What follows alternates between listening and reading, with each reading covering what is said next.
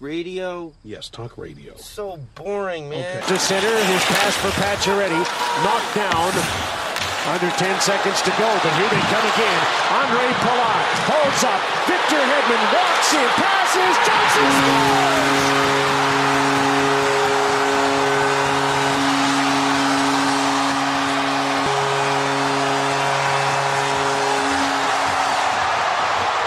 Johnson with no time on the clock.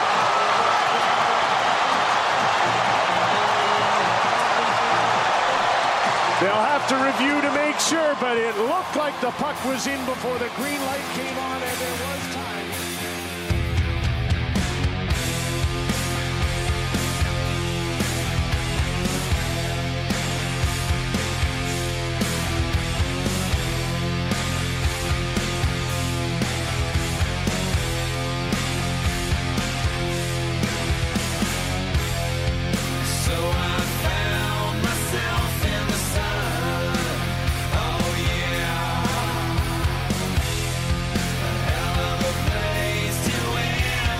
For Thursday, September 17th, for a girl I know, it's Mother's Day. I am James Cole. Well, yeah, now it sucks because I didn't use Fiddler's Green as an intro, and it's too late at night for me to go back and do that. So I could just sing it. Wow. Well, you know what? Maybe we'll just see for next week's episode if people wish that we had done that, and we can just edit it back in. I'll find a way. I'm Bruce Battaglia from the North Side. I'll bring my guitar. This season is officially over a year long. How fucked is that? Season 2 of Laced Up a Hockey Podcast is now going into itself, kind of thing. You know what I mean? Like it's now circled back around. Podception. And now I guess. Well, no. It's more like Interstellar, where it's just like different dimensions kind of thing aligning. Does that make sense? I guess that's not really what happens like in layers Interstellar. In an onion. Considering I watched Interstellar the other day, I should have a better understanding of what the movie is. Cakes have layers. Cakes do have. Well, it depends on the cake, my guy. Some of them don't. Huh. Some people really don't know how to make a cake. Neither do I. Tampa Bay Lightning, the New York Islanders, and the Dallas Stars all were participating in training camp this time last year. So, yeah, that's where we're at. That's right. So, what's going on? What's new with you? Anything? No.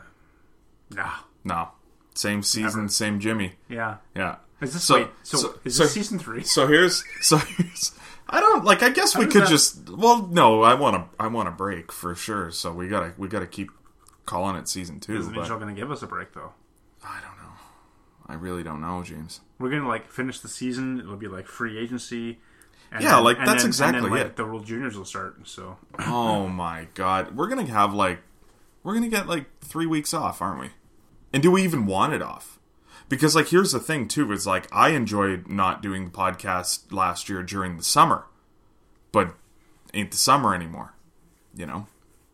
You know what I'm learning about myself is I'm going to be way more involved in the Patriots season this year because, and it's not a good thing because they're not going to be great, but because this is the first year since I started, when I really started watching football in 2013, this is the first season the Patriots are playing where none of my other teams are playing. I've had seasons of the Patriots before where I've had 4 of my teams overlapping in October, and it's I don't have time for New England. You know what I mean? On that one Sunday where they all overlap, it's literally just one day a year. But yeah, I was gonna say. Yeah, it's still though the Raptors start, the Leafs are starting, the Sox end somewhere within the same month usually. And then it's just as soon as the Sox are out, it's well, the fucking Leafs are playing. So, I don't need to care about the Patriots all the time. So I'll, kind of watch, but I'm not, thinking about them when I'm not watching the games. You know what I mean? I watch the games, but I don't really think about them that much. I'm thinking about them a lot. Really excited for Sunday. They're going to get mauled, but I'm going to watch them. It's just kind of dawning on me now, and I realize that we've known about the break in play. Sure. Due to COVID for 6 months now. Mm-hmm. But it's just dawning on me now for the first time that I'm not going to have much to do once hockey ends. Because Yeah. I don't watch football. Basketball will be done. Basketball's done. Baseball will be... if baseball makes it to the playoffs, baseball's playoffs will be done soon. But, like, normally, like, the summer is, like, a nice break because there's things to do in the summer. Like, I Sure. can go and... But, like, it's going to be cold. Sure. I'm not going to want to leave the house, but there's no sports to watch. Yeah. That's how I started liking football, man. It's a slippery slope, I gotta tell you. I'm not saying you're going to, but that's how it happened for me. Like, I always liked it, but I didn't pay attention to it. They're doing college basketball this year? Is that a thing? Ooh, Are they buddy. gonna be doing... Well... You can prep up for March Madness. Our college is open? College football's playing. I know that. Yeah, I don't get how that works either. well- I've completely checked out from that. I don't even want to know how that works. I don't want to know. The less I know about what's going on in the States, the only real things I know about what's going on in the States is like what goes on in the Orlando bubble for the NBA and the NFL, and like when Trump says something stupid. Like, that's really all I know about what's going on south of the border. I try not to pay attention. That's fair. I've listened to South of the Border by Dean Martin more times in the last week than I think I've read American news. What about Down Mexico Way? Well, same song. Oh, yeah. Feel free to edit that one out. Well, whatever. Honestly, that might not even be by Dean Martin. I'm going to double check that, but he does sing a version of it, so I'm not too far off anyway. That's great. There's a Willie Nelson version.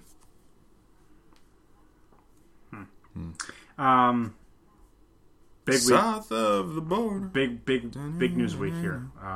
So Oh, yeah. What are you going to take some time off, I guess? Yeah. So big news this week. I saw Tenet. No, I actually didn't. I'm just kidding. Yeah, I don't get that joke. I've seen people making that joke about, like, they've seen Tenet. Oh, I was just making a joke, like, as if... I don't know, is that a thing on the internet? I was just making a joke, like, in reference to, like, that's our big news this week. Oh. Not hockey. That was just a me joke. I don't know, there's a joke about seeing Tenet? Yeah, I guess, because, like, wasn't it delayed or something? Well, yeah. So there's a bunch of people that were saying, like, oh, I went to go see Tenet this weekend, and it was like, everyone's like, oh, freaking out, and it's like, well, no, I didn't, because it didn't actually come out when it was supposed to. Oh, well, maybe it's an old joke, because Tenet is in theaters right now. But Okay. yeah. Because it was, like, a thing about how, like, this is the most, like, anticipated Christopher Nolan movie, other than the Batmans, since Inception. And so, the belief was this movie was probably going to make over $1 billion at the box office under normal circumstances. And they made, I think, $15 million on opening weekend because no one's going to the theaters because theaters aren't even fucking open in a lot of places. So they didn't make a lot of money, not for a lack of, like, the movie being bad. It's just like no one can go see it. So that's a shame because they spent a lot of money making it. Yeah, I can't believe theaters are open right now. It's weird, eh? It's kind of weird. Like, someone asked me to go if I wanted to see Tenet. By the way, Tenet's made a lot more money since then. But someone asked me to go see Tenet. And I'm like, I don't even know if I want to do that. Like, you know what I mean? There hasn't been a COVID case here in like a month or something like that, at least at the time that I was asked. And I don't know. It just seems weird. Yeah. Yeah. Speaking of things that shouldn't be open, the NHL trade market's been heating up the last couple, last couple weeks because we took last week off. So last week and this week, a couple moves by the Minnesota Wild. The Wild mixing things up here, bringing in Nick Bjugstad from Pittsburgh. Probably should have had that queued up already. Yeah, no, Pittsburgh. Can't spell Bjugstad, so I That's didn't have it fine. ready to go there. There's just a J in there. Yeah. It's just Bugstad. It'll get you. Traded, it's not even updated on his fucking page here. That's great. Okay. I don't know what the trade is. That's hilarious. Oh, for a conditional 7th round pick. For Nick Bjugstad. I can That's see right, why they folks. didn't update it. That's right, folks. Yeah, I don't know. I don't want to spend too long on Nick Bjugstad by any means, but No, like, I not bad for well, a 7th. well, it's just like it was the funniest thing was the reaction where it was just like people being like, "This might be the least that a team has ever given up in a trade and still found a way to lose the trade," because like it was just like Minnesota had all this cap space and you know what I mean, like could have done something with it this offseason, and they traded it for like a a very average bottom six center at this stage of his career that has like is healthy enough that he's made out of glass. So you know what I mean? Like it was just like a weird, like you could have spent any amount of money in free agency on probably something better than this, or even just given up a better pick and gotten something useful. Yeah. And it was just like they kind of just spent a conditional pick to lose cap space. Like it was just kind of a weird sort of reaction. And I agree with that. Like I don't really consider Nick Bjugstad to be a top six player in any role. And so the problem is that the Minnesota Wild, as we're going to get to now, are probably going to have to play him in that role because of other moves they made. And it's like, I don't even think when he was good in Florida that he was ever really like a bona fide top six forward. Like I don't know. Yeah. You know, bring in the hometown kid, right? You'll sell some tickets that way, kind of thing. But I don't know. To who? Like, you gotta remember, like they're getting him at half the cap hit, so that's fine. Like they're not spending 4.1 on the guy. They're, you know, if they're paying him to be a third line centerman, he's making third line centerman money. So I think that well, let's get the cat out of the bag here. They moved on from Eric Stahl today as well. Eric Stahl going to the Buffalo Sabres in return for Marcus Johansson. So Stahl is out. Bjugstad and Johansson are both in.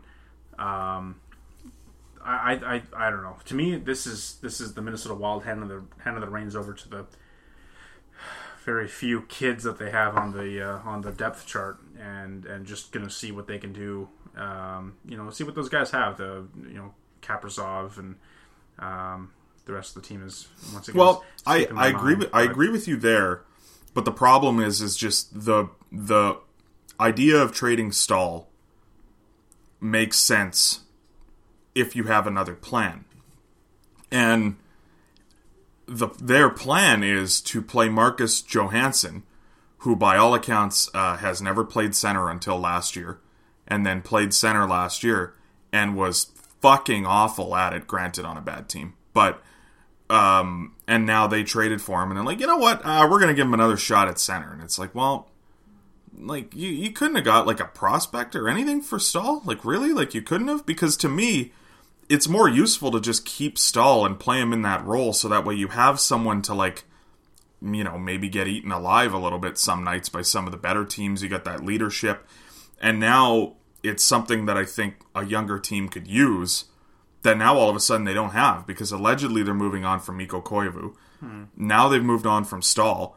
And I take a look at their forward group, and outside of Parise and sort of Zuccarello, like, there's nobody that I look at on that forward group and that gives me a lot of confidence. Fiala's a good player, but, you know, like, he's another guy. He's going to draw all of the big matchups next year. And a big center that has that sort of experience like Stahl. Like, I'm not going to sit here and say that, you know, the locker room's broken or something because of a fucking trade like that. Like, who cares? Like, if you know what I mean? Like, it's not like Stahl's unbelievable. But they don't have anyone even close to that on their roster now anymore. Like, Victor Rask is their highest earning center other than Johansson, if you count him. And he makes $4 million, and by all accounts is, you know, shouldn't be in a top six. And then it's Bjugstad, who, when he's healthy, is an okay third-line center at best. So it's Joel Eriksson-Ek and a bunch of guys who are just left to figure it out. And even Eriksson-Ek is like a really good third-line center. Like, really good, but I don't think should ever be playing in a top six center role. Really good third-line center. He's Sammy Paulson, modern day. That's all he is, right? Yeah, I could see him being a second-line guy. Minnesota's tough. I find Minnesota really tough to evaluate guys in terms of their top six potential, just because, like, the whole team seems to be like for like the longest time they've just been this roster of like third-line guys. Like the whole, like all 12 forwards is just like even their fourth line, like they have like an amazing fourth line. Just like 12 anti-Laxonens. Yeah. So, like, because of that, it's kind of hard to judge, like, if Eriksson-Ek was, you know, playing somewhere, like, if it was in New York, would he be a top six guy? Well, he might be, because of the way the Rangers maybe would have molded him. I think the Wild have kind of molded I think your example is, I think your argument is right, I think Eriksson Ek is probably not a good example, but your point is taken anyway. Okay. Because Eriksson Ek's never, like, not even as a prospect, been regarded as, like, an offensively talented kid or anything like that. But yeah, for sure. No, yeah. But I get your argument where they're just, like, a team that kind of, more of a system team at points because they don't have that firepower. Mikko Koivu was a second-line center at his height, but was never a big offensive numbers kind of guy. Like, that's kind of what I compare... That's fine. Eriksson Ek could be. He could be a second-line guy that just doesn't score. But that's the thing. Going back to it is how much did they fucking win with Mikko Koivu being that style of second-line singer? Yeah. How many teams can you think of that have? And it's like it's a short list, right? No, like the Islanders, whatever. Like if you think the Islanders are actually what they are, and you know what I mean, are not a product of Barry Trotz and would actually, like, all these players would be doing this on any other roster. Like, sure. Okay, that's fine if that's what you believe, but like, they might be the one team that has had success that's just a non-talented roster in the last, like, 5-10 years. But give them a shot, right? Like, we look at... Well, they're going to have to, but I'm just saying, like, going back to the trade, is just like, this was a move that they made that, unless Johansson has to be what they think he is. Like, this is a move they made for Marcus Johansson. This can't have anything to do with Eric Stahl, because it makes no sense when you consider asset for asset, just bare bones what we know. There has to be numbers that we don't see about Johansson that they just buy. There needs to be some level of eye test that all of us are missing or something like that. Like, there has to be something here. Because other than that, like, I feel like they could have got something else for Eric Stahl. And even at its worst, like, I would rather them just buy out Eric Stahl. Like, I think Marcus Johansson is a negative asset in their lineup. I think he's bad. So, especially at center. So, I don't really know that I love the trade specifically for them. I think it's great for Buffalo. It makes a lot of sense. He really never got a chance, Eric Stahl, to play with Jeff Skinner in Carolina. So maybe you bring him there and it's a guy that Skinner knows and he's comfortable with, and maybe that helps him. You got the Thunder Bay boys, Hutton and Stahl. They're going to be talking about fucking Nucci's and, the Persian Man and Maltese and everything there. Too. GM connection, yeah, of course. Yeah. Kevin Adams giving his old buddy more money. And then, yeah, I mean, like, it makes sense for Buffalo. Like, I think it's a good move. Because if I'm Buffalo, I would have been buying out Marcus Johansson. So it's like, okay, like, we'll take our chances with Eric Stahl. So, yeah, it's like, I don't know. Like, you're right. Like, end of the day, I think Buffalo improves here for sure. Like,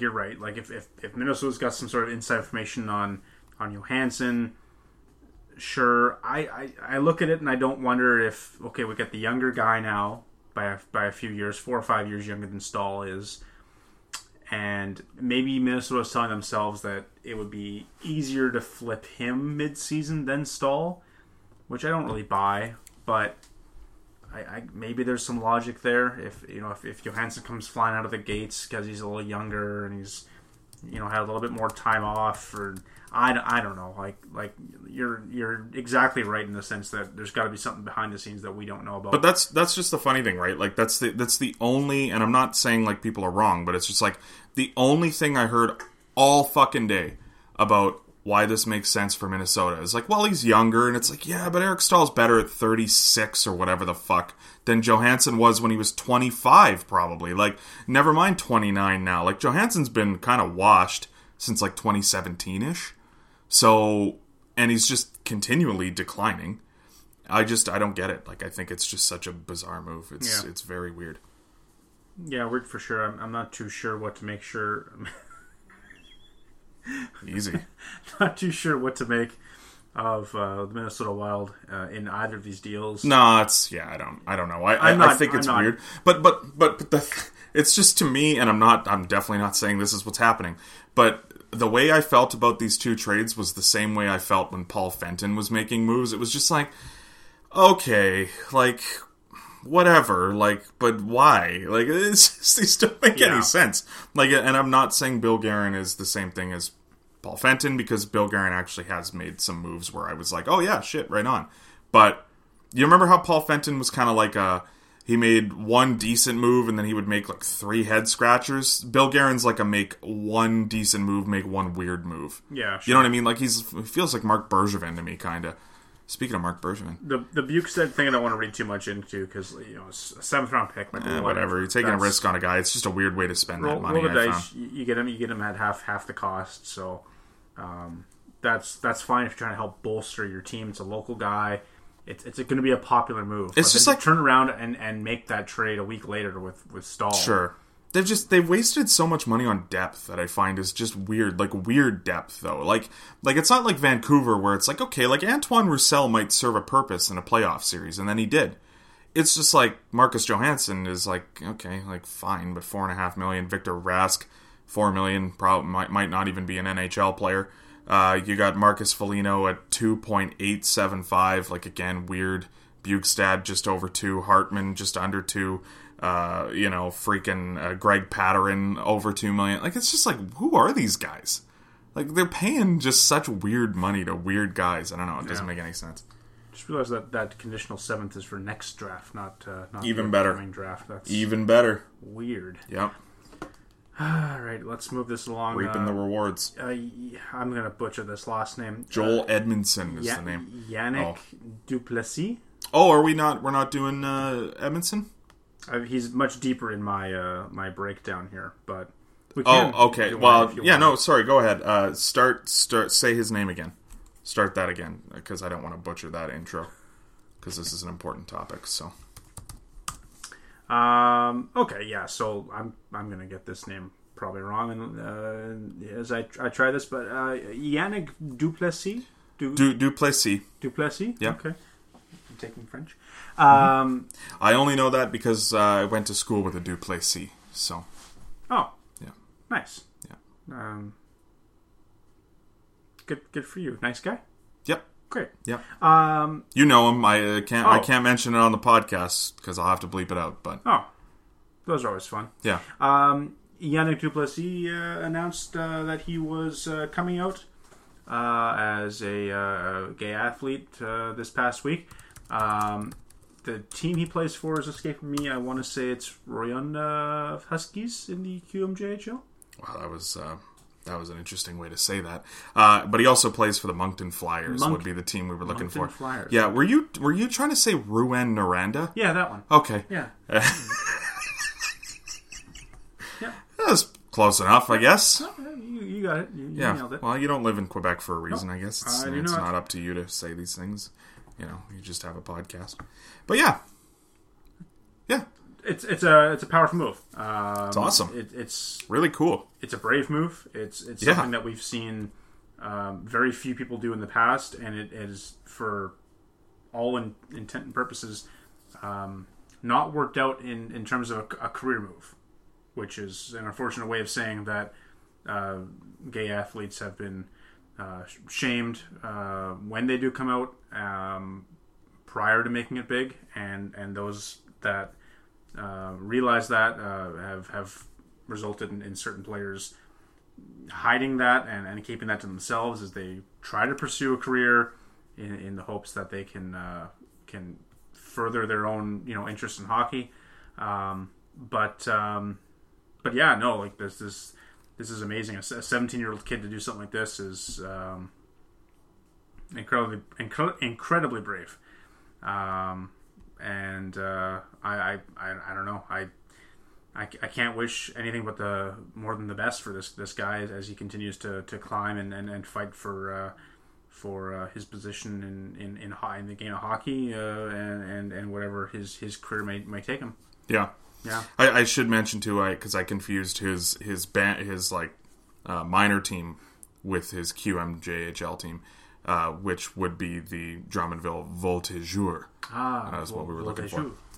But yeah, I think honestly, it doesn't need to be said that it's obviously a super courageous thing that he's done. I think the most impressive part about it, and I'm sure everyone realizes this, but is just the fact that it's just one of the craziest things is this is one of the biggest named athletes we've had in the sport of hockey come out as openly gay while they're playing.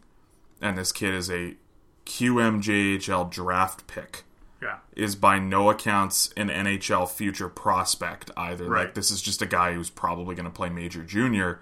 And, you know, as of right now, there's not a lot of NHL aspirations. Or so, well, there is on his end, but there isn't a lot of, you know, scouts looking at this kid, is all I'm saying, as like a potential NHL option at this stage of his career. So, like, to me, I understand, you know, we have a long way to go, but it is just sort of nuts to think that, like, during their playing career, like, this is one of the biggest examples we've had, if not the biggest, in the sport of hockey of someone saying that they're an openly gay athlete. Like, that's just kind of nuts, right? At least on the men's side. So, it's super courageous for him because it's a 17-year-old kid. It's something that he didn't need to do, but it's also, like, why wouldn't you, right? Like, he even said to himself that it's not a big deal. It shouldn't be a big deal, right? And that's ultimately why, you know, it's a big deal when you think about it the way that I presented it. But at the end of the day, what the hell difference does it make? You know what I mean? He's just another guy on the roster. He's just another teammate of yours. He's just another, you know what I mean, opponent. Like, it doesn't make a difference. What the hell? Who the hell cares?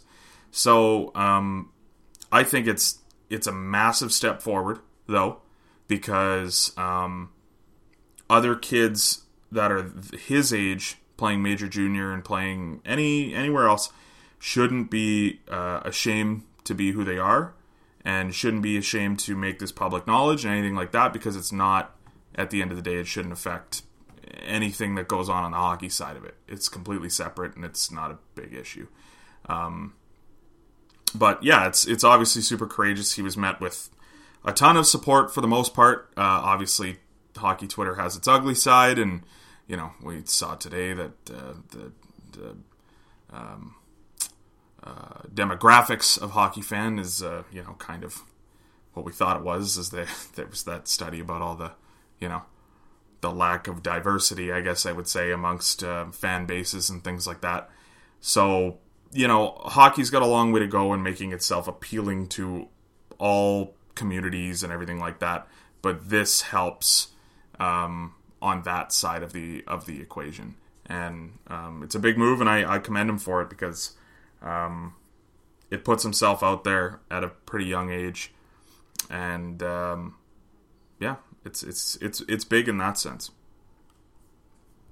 It is not a story you hear a lot about. Obviously, like, I don't think we've ever covered an athlete coming out on the podcast, despite how young we are. Just isn't something that you hear about very often. So hopefully this inspires others to do the same, and can help end that sort of you know, unfortunate misconceptions about athletes, and obviously we've seen the ugly side, like you mentioned. And I think things are moving in the right direction in a sense, right? Like, you know, he came out and said that that Brock McGillis was part of the reason why that he wanted to do this. And you think about Brock McGillis, how hard he's been working for like 3 or 4 years to try to, you know what I mean, start this conversation. And and it's even just to think about, like, a year ago, I didn't know who Brock McGillis was.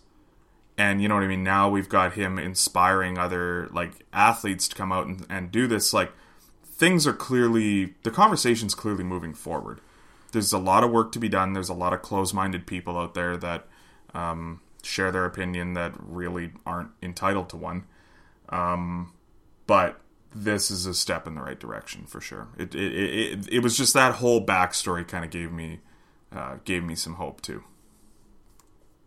Yeah, we'll have to keep an eye on this young man, and hopefully, like I said, like, good things are coming his way, and not only the sport of hockey, but in life as well. Mm-hmm. The NHL playoffs continue to take place well into September. Yeah. Not just preseason. Oh, what's going on there? Playoff hockey, too. Are other teams starting their preseason camps now? I think so. While other teams are still playing playoffs? Yeah. Okay, that makes sense. Yeah, I'm pretty sure September. that... yeah, well, can't get out of your rhythm. We got to have freaking Nick Robertson on a line with Austin Matthews and Willie Nylander, you know? So I'm sure Nick that's... Abruzzi, Ezzy.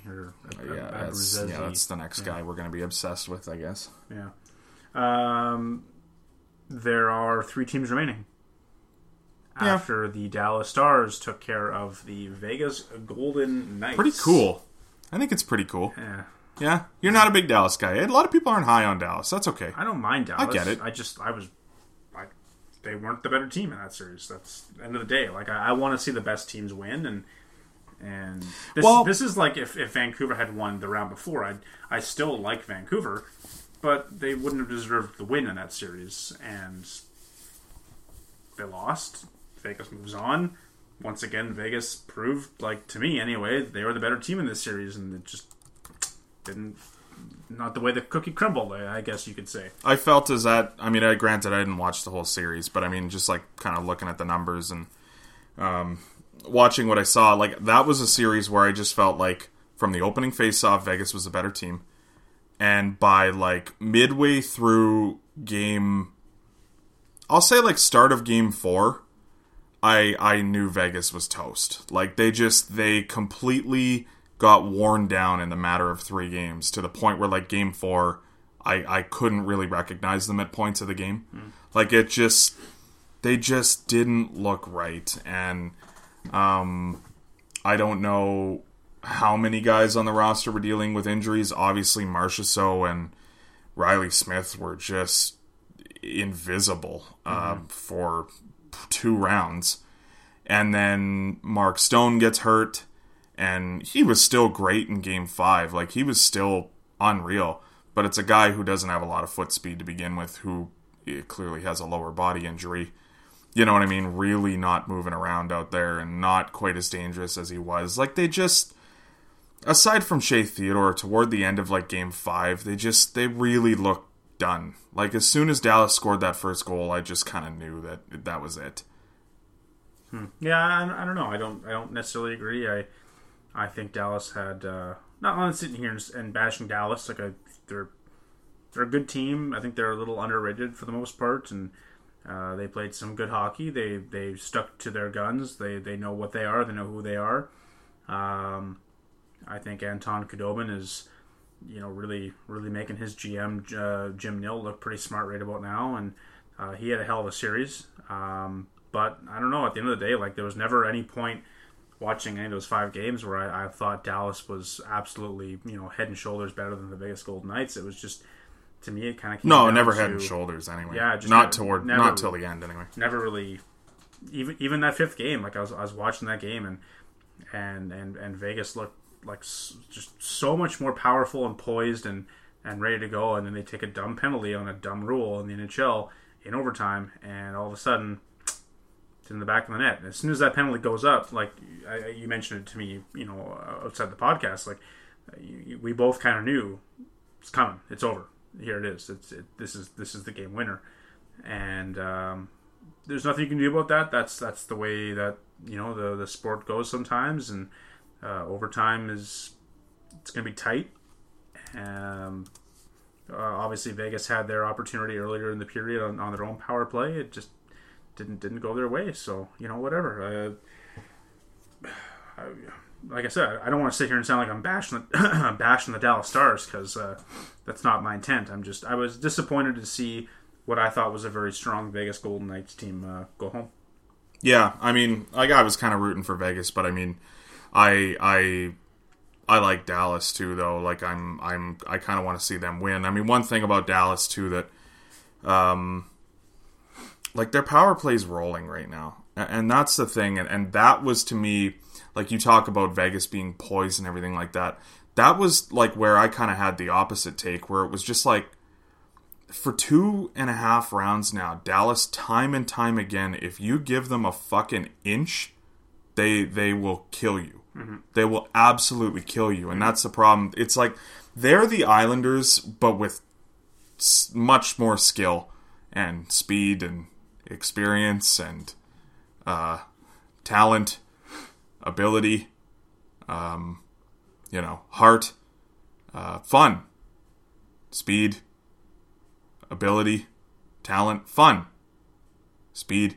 And so I enjoy watching Dallas much more, but they are very much a team where it's just like, that was why I made that comment to you, was just like, I knew as soon as I got that first goal, I'm like, I just don't see how Vegas weathers this storm unless they score immediately after the face-off and then play the trap. And they didn't. And then, they got a chance or two, but it was largely Dallas the rest of the third period. And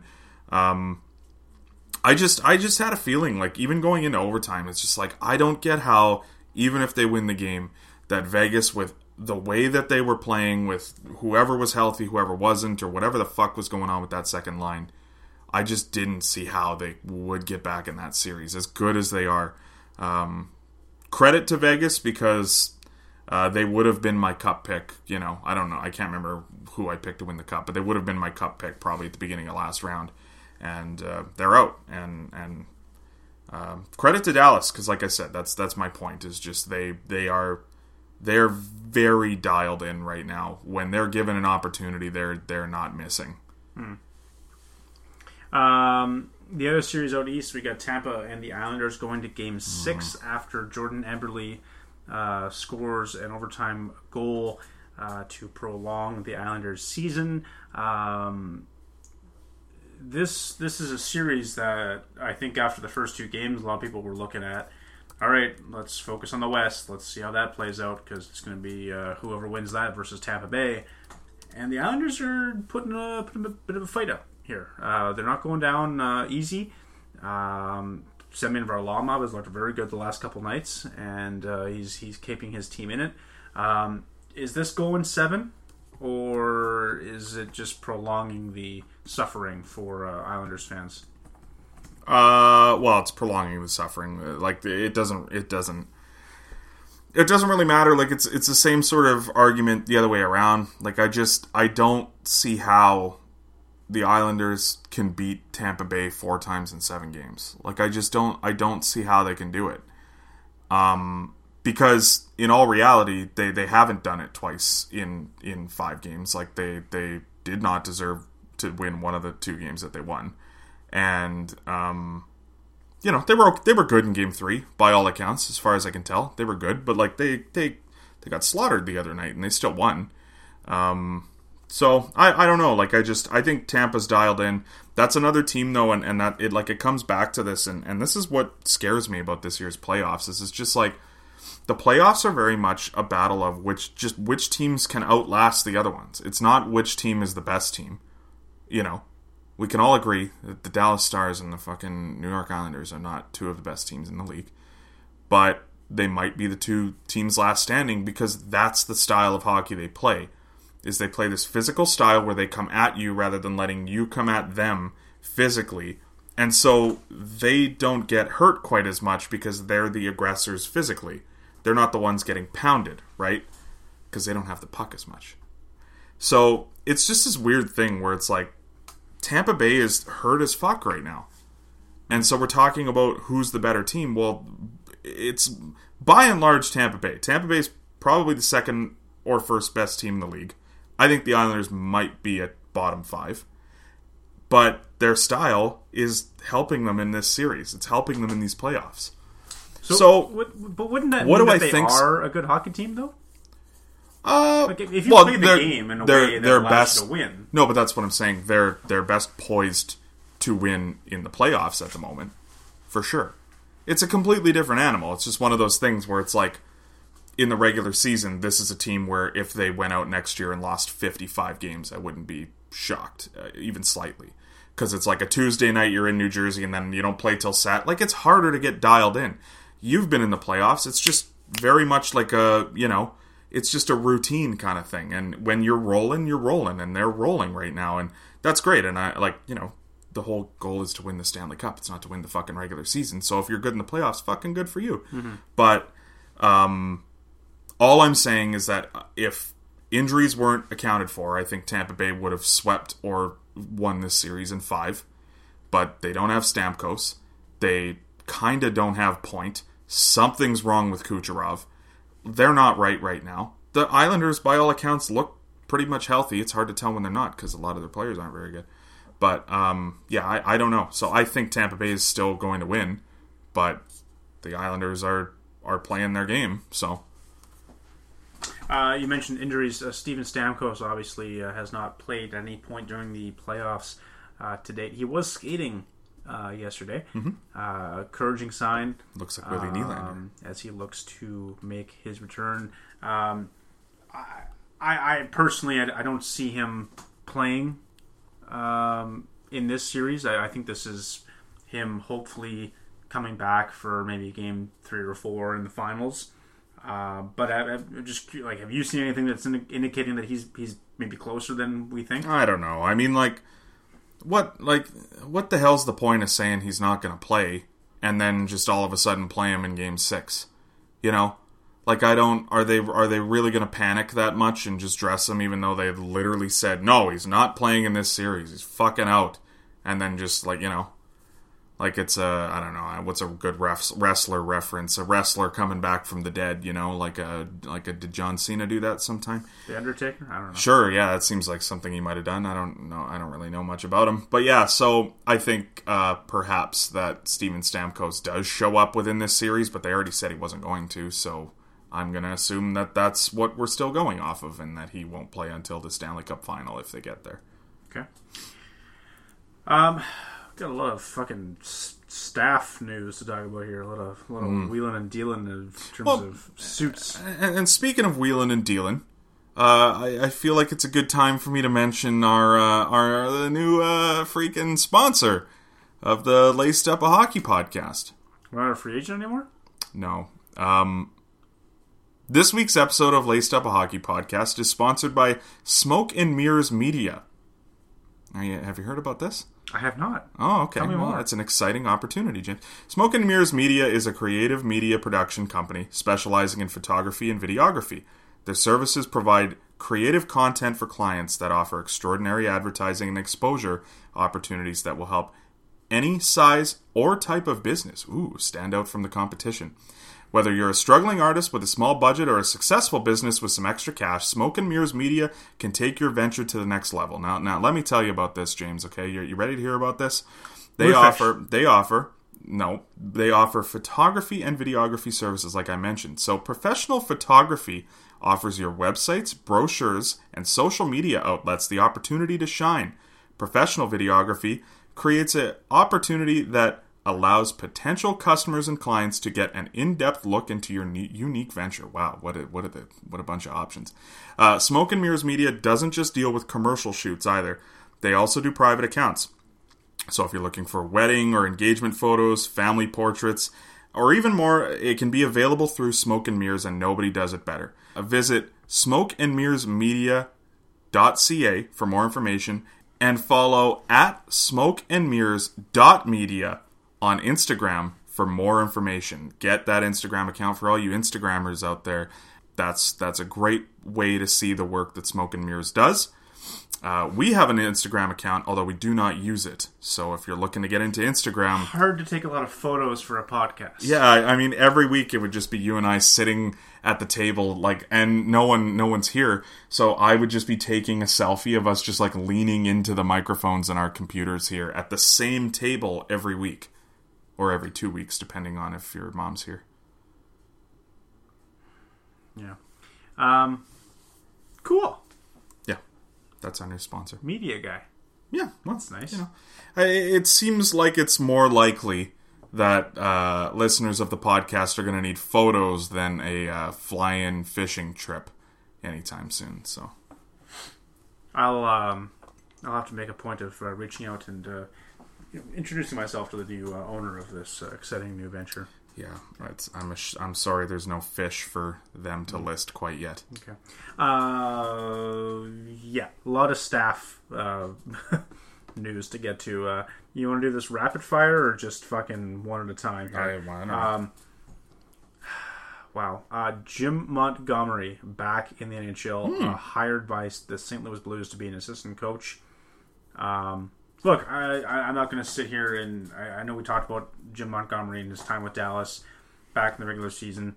We didn't know what happened back then. We don't know what happened now today. We still don't really know exactly what was said in the dressing room behind closed doors to the players. But or if there was any incident there. I mean, allegedly that's not what happened, but we don't know. Right. Regardless... He's got a fresh start in St. Louis. Hopefully this goes well for him. Yeah. Hopefully this is there's no glitches or Yeah. hiccups. Or... He's done some very interesting interviews in the last month or so, just talking about his road back and his family life right now, and by all accounts sounds like he's doing very well. His wife and family sounds like they're behind him 100%. Everything seems to be, if not repaired, at least on the mend on that front of his life. So I wish him well. Good on him for being open and honest about it. And I think if he hadn't been, then he wouldn't be here today. Mm-hmm. And not even just in the sense of coaching. Like, it's just when you have an issue like that, you need to be open and honest with not just yourself, but your family. Otherwise, it's never going to get any better. So, good on him. It's why he's able to get back into the game on less than a year turnaround. Like, that's great for him in that sense. So, hopefully he's ready for it. I'm sure he is, otherwise he wouldn't be doing it, and I wish him all the best. Sticking with St. Louis, former assistant GM Bill Armstrong hired to be the new Arizona Coyotes GM.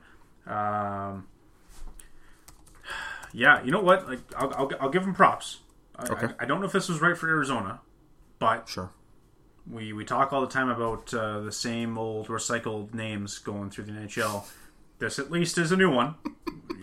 By all accounts, Bill Armstrong. Yeah, you really found the silver lining on that one. Never been a GM in the NHL before, and hey, you're talking about the to date defending Stanley Cup champions. May as well go get their number 2 guy when you can. So maybe it works. Maybe Bill Armstrong was the secret architect to the St. Louis Blues championship there, and maybe he has a few tricks up his sleeve to take down to the desert. Is he Doug Armstrong's brother? How does that work? I don't think so. No? They literally just had 2 Armstrongs unrelated running the organization? From what I can tell, he is not related to Doug Armstrong. Okay. I mean, they don't really look that much alike, so... whatever. I don't know. This is the... I knew more about Bill Zito last week than I can't remember the last time a team hired a GM that I knew less about than Bill Armstrong. And you got to keep in mind that the freaking Buffalo Sabres hired Kevin Adams a month ago. So I don't know. I don't even have a comment on this. I think it's weird because I've never heard his name out there in any regard. I think it's better than one of the other people that they interviewed, which was Pierre McGuire, because every team seems to interview Pierre McGuire. Do you remember, literally, a day and a half ago, before anything had got mentioned about Bill Armstrong, that's just oh yeah, the Coyotes are interviewing Pierre McGuire and Kevin Weeks and freaking Eddie Olczyk for the GM job, and it's oh, cool. That's a great final 3. Just pick a bunch of broadcasters. Give it to James Duthie. What are we talking about here? It very bizarre. So I don't know how true any of those reports really were, because Bill Armstrong's name never got mentioned, and now he's the GM. You know what I mean? I don't know what to make of that. So, it is kind of weird. Regardless, good for him. And I, again, wish him all the best, because I don't know anything about him. Fair enough. Can I ask you a question, though? Sure. We're done on the GM fronts, right? That was the only hire this week. We don't have any other GM stuff to discuss, really, so. right? Yeah. Okay. What is your honest opinion? This could be a 10-minute discussion. It could be 30 seconds. What is your honest opinion about Mike Gillis? Because his name never gets brought up anymore. And I think that there are plenty of examples of GMs who get their chance, fuck it up, and don't get back in. But I don't really think Mike Gillis fucked his up. He slowly made the roster worse, but it wasn't like he made, you know what I mean? He signed a bunch of contracts in one offseason and shot himself in the foot. It just the team got older. He didn't really know how to handle it. I don't really know if any GMs did back in 2013-ish. And just made a little muck of things. By the end, he got run out of town, and probably rightfully so. But I just think it's weird he never gets... He's never involved in the conversation. It sort of makes me wonder, what we don't know about Mike Gillis. Is he maybe just not an ass kisser, and he's not on anyone's 200 hockey men list, and And you know what I mean? Or maybe he is too far that way and he doesn't believe in analytics or something. Like, I just don't get it. Because the guy doesn't really get brought up as a candidate or even like an option for like lesser jobs in front offices. Like, he's just been nowhere for years. It's tough. Like, obviously, like the relationship with Trevor Linden, I think that speaks volumes to a lot of organizations that, you know, like this Mike Gillis guy, maybe he doesn't play nice with other people in the sandbox, and that's fine if he doesn't play nice with, you know, the scouts and assistant GMs, but if he's not going to play nice with our franchise players, well, you know, this is an entertainment business at the end of the day, and we want to be able to bring fucking, you know... I mean, I understand that he wasn't a fit for the Ottawa Senators. Okay, I get that. Sure. That wouldn't have... Sure. Him and Eugene Melnyk would have probably... One of them, probably Gillis, would have killed the other one within like an hour or so. But, like, I do think that there are teams that are run by board of governors that could have used a new GM in the last few years, and it's just like, maybe Mike Gillis would have been a fit. And my specific example is Arizona. Maybe not. Maybe. But, yeah, I don't know. Like, I look at Mike Gillis's two predecessors in Vancouver, too. Like, neither of those guys are fucking GMing anymore either, so it might just be a culture thing here with but GM'd after that. Both of them. Right. Both of them GM'd the Toronto Maple Leafs. Wow, I really didn't need to dive into that. So basically all I'm saying is the next GM of the Toronto Maple Leafs is Mike Gillis. When Kyle Dufus is inevitably fired. See what I did there? When Mike Gillis gets hired to replace Kyle Dubas in Toronto, I'm going to resign from the podcast. Okay. Because I don't think I can talk about hockey at that point ever again. Just a heads up. See, like I've noticed all of the predictions that I believe in not only like don't come true, they go so far the other way. But when I make these joking predictions, they seem to happen. You know? Yeah, I don't like that. Yeah, not a fan of that. We really should go back and listen to our who we predicted to win freaking awards this year. You know, that would have been good. Yeah. Anyway, Peter Laviolette is the new head man in Washington behind the bench as the coach, taking over for Todd Reirden. He gets to coach the waning year at least of Alexander Ovechkin's time in the capital. The funny thing is like I don't even think he's the most washed player in that core. Like that, you know, I don't really like what I'm seeing out of TJ Oshie these days. Oh, you mean TJ Sochi? That's right. Yeah. Shootout wizard. Well, I like them when they get to a shootout. Maybe that might be the plan next year. I'm pretty sure every team's going to come back and try to get to a shootout 2-1 every fucking night because it worked for 2 of the 3 teams left in the playoffs. True. So, fine fit. Like. I think it's great. Yeah, I think it's a great fit. I think Peter Laviolette was the great best man standing. Easily. I think, so yeah. Like I say this. I say this with all love for Peter Laviolette because I do think that even currently, as far as I know, he's probably like a top 8 coach on the planet. But he is kind of a poor man's Barry Trotz in a lot of ways. So I do think that this is a good fit too because I think he's going to get a lot out of that roster, to be honest with you. I think he is just a Barry Trotz that is maybe a little more likable with his players, while still being, by all accounts, like a hard ass. So I kind of like that. Like I think that that's just good for these guys in the later years. Like a lot of these guys, Backstrom, Ovechkin, they don't need to be yelled at and, you know what I mean, killed all the time anymore because they have been for years by coach after coach after coach. So I think Laviolette is going to kind of understand that. And but he's had a lot of success in this league. One thing that he's done that he doesn't get any credit for is adapt as a head coach, his style with all of his teams. He's changed the way they play while he's been there with pretty much every team that he's coached. And I have a lot of respect for him in that sense. I think he's a very good coach, and I think it's a very good hire. Yeah, hopefully Peter Laviolette can just come in address the big problem and just get this team to start playing with a .900 save percentage in net, because that would certainly do the job. I think too. I will say this: like, they're obviously going to have a change in net, at least in one of the two positions. Like, I would assume it's going to be Samsonov and I don't know, some cheap mid-tier goalie. We'll say Cam Talbot or something.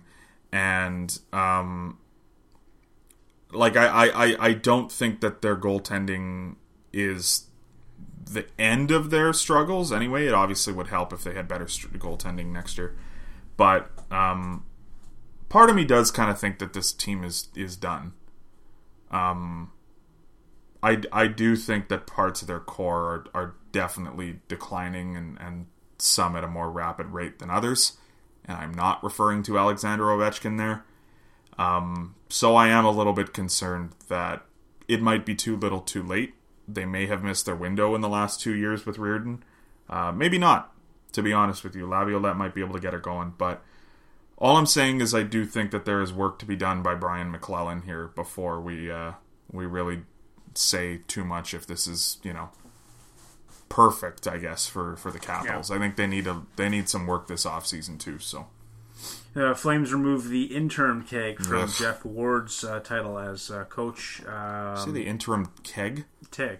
Oh, yeah. I could go for a keg. That is one less position available now for interim genuine draft. A couple of guys that might be all of a sudden looking on the outside in. Gerard Gallant still without a position, and you'd figure, like, at this point, we'd kind of have an idea if anyone, like, I can't see a team turning around and firing their coach now at this stage. Well, there are two teams still that have an interim head coach. One of them is currently in the Stanley Cup final, so I feel like they probably have their head coach. The other team is retire on top. Yeah. The other team is San Jose, who they're gonna need to pick a new guy. I don't know if Gallant or Babcock or anyone that's out there. That's a big name is their guy, but I would tell you that their current guy is not the guy. So we'll see what happens there.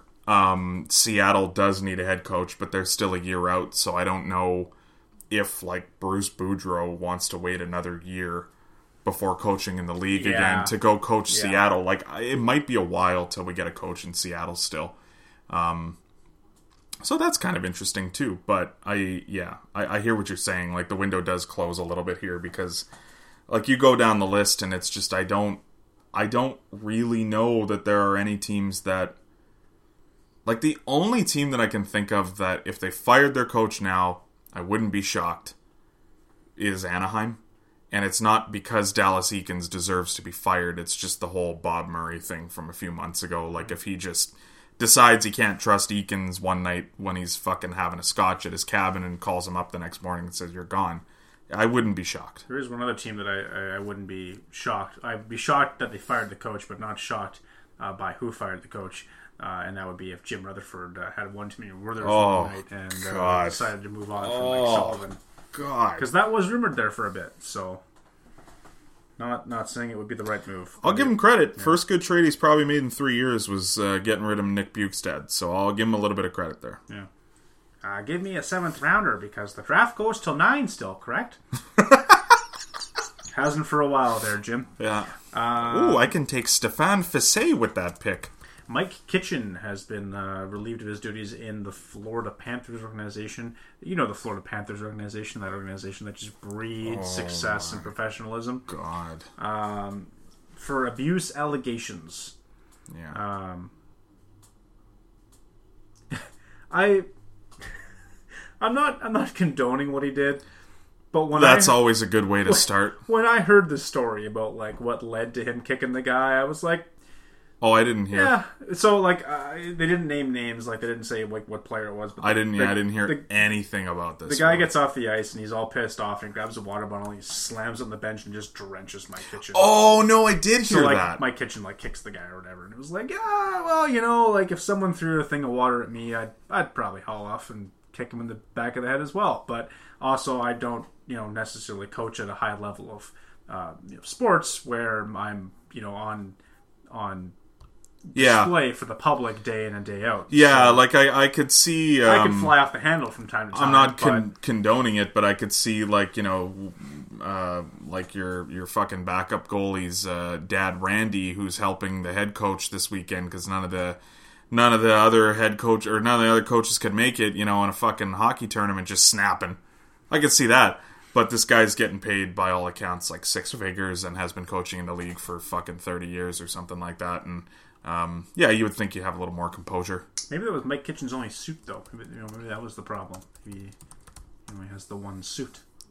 Again, I mean, well, yeah, I don't know. That would be the ultimate dad move, I guess. Yeah. He kind of looks like Ken Campbell. So he's out. This is a guy that's been coaching in the league for 30 years now, pretty much. 27 of the last 29 years that Mike Kitchen has been involved in the NHL. This would be, I would say, a regrettable end to his career if this is how it ends. You have to you have to be accountable for yourself every given moment. But by all accounts, I think we were talking about a very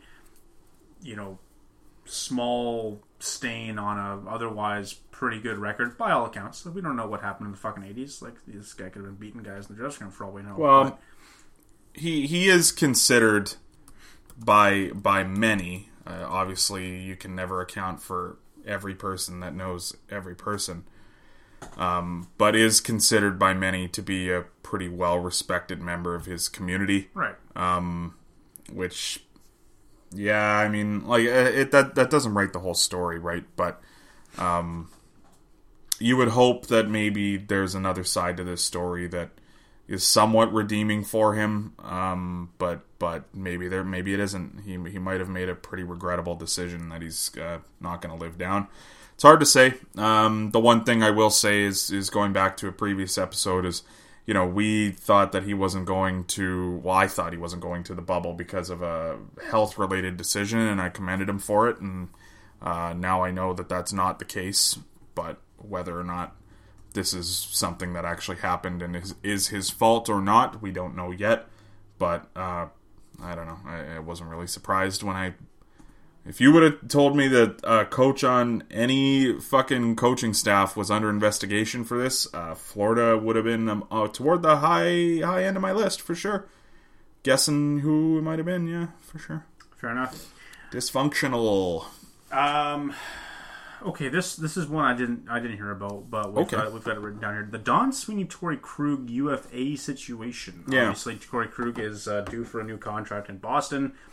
I'm going to assume, based on the very limited information that I have here in front of me, that there's some sort of situation concerning his UFA status with General Manager Don Sweeney.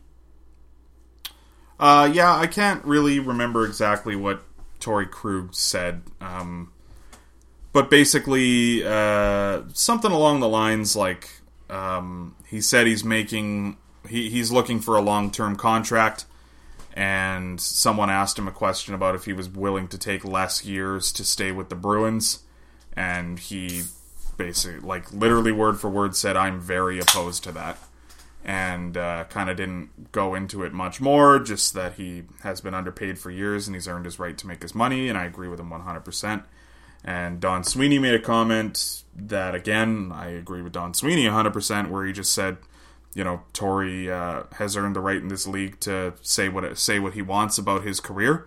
So as far as I'm concerned, he can say whatever the hell he wants, and kind of left it at that, and also didn't dabble further into what he might mean there. So yeah, it's kind of an interesting combination of comments. It basically leads me to believe, I mean, more than I did in the first place, that I don't see how Torrey Krug is playing for the Boston Bruins beyond, well, I guess ever again, or maybe he goes back one day, but yeah, he's gone. This could be an off-season, I think, in my opinion, that we see a lot of guys get to UFA, test the waters, and then realize, you know what? I do agree with that. I gotta come home. I think Krug might be the only guy on the market where if I'm another team, I feel pretty safe about giving him a big deal. Like, Krug is a guy where it's just like, his style really does indicate that that's where the league is headed, and There used to be a knock on Torrey Krug, like, yeah, it's great. Like, people looked at him like Tyson Barrie kind of thing, where it's just like, yeah, well, great, he's going to put up 60 points for you, but he's a black hole defensively. And now Torrey Krug is very good defensively. Like, he's just a very good defenseman.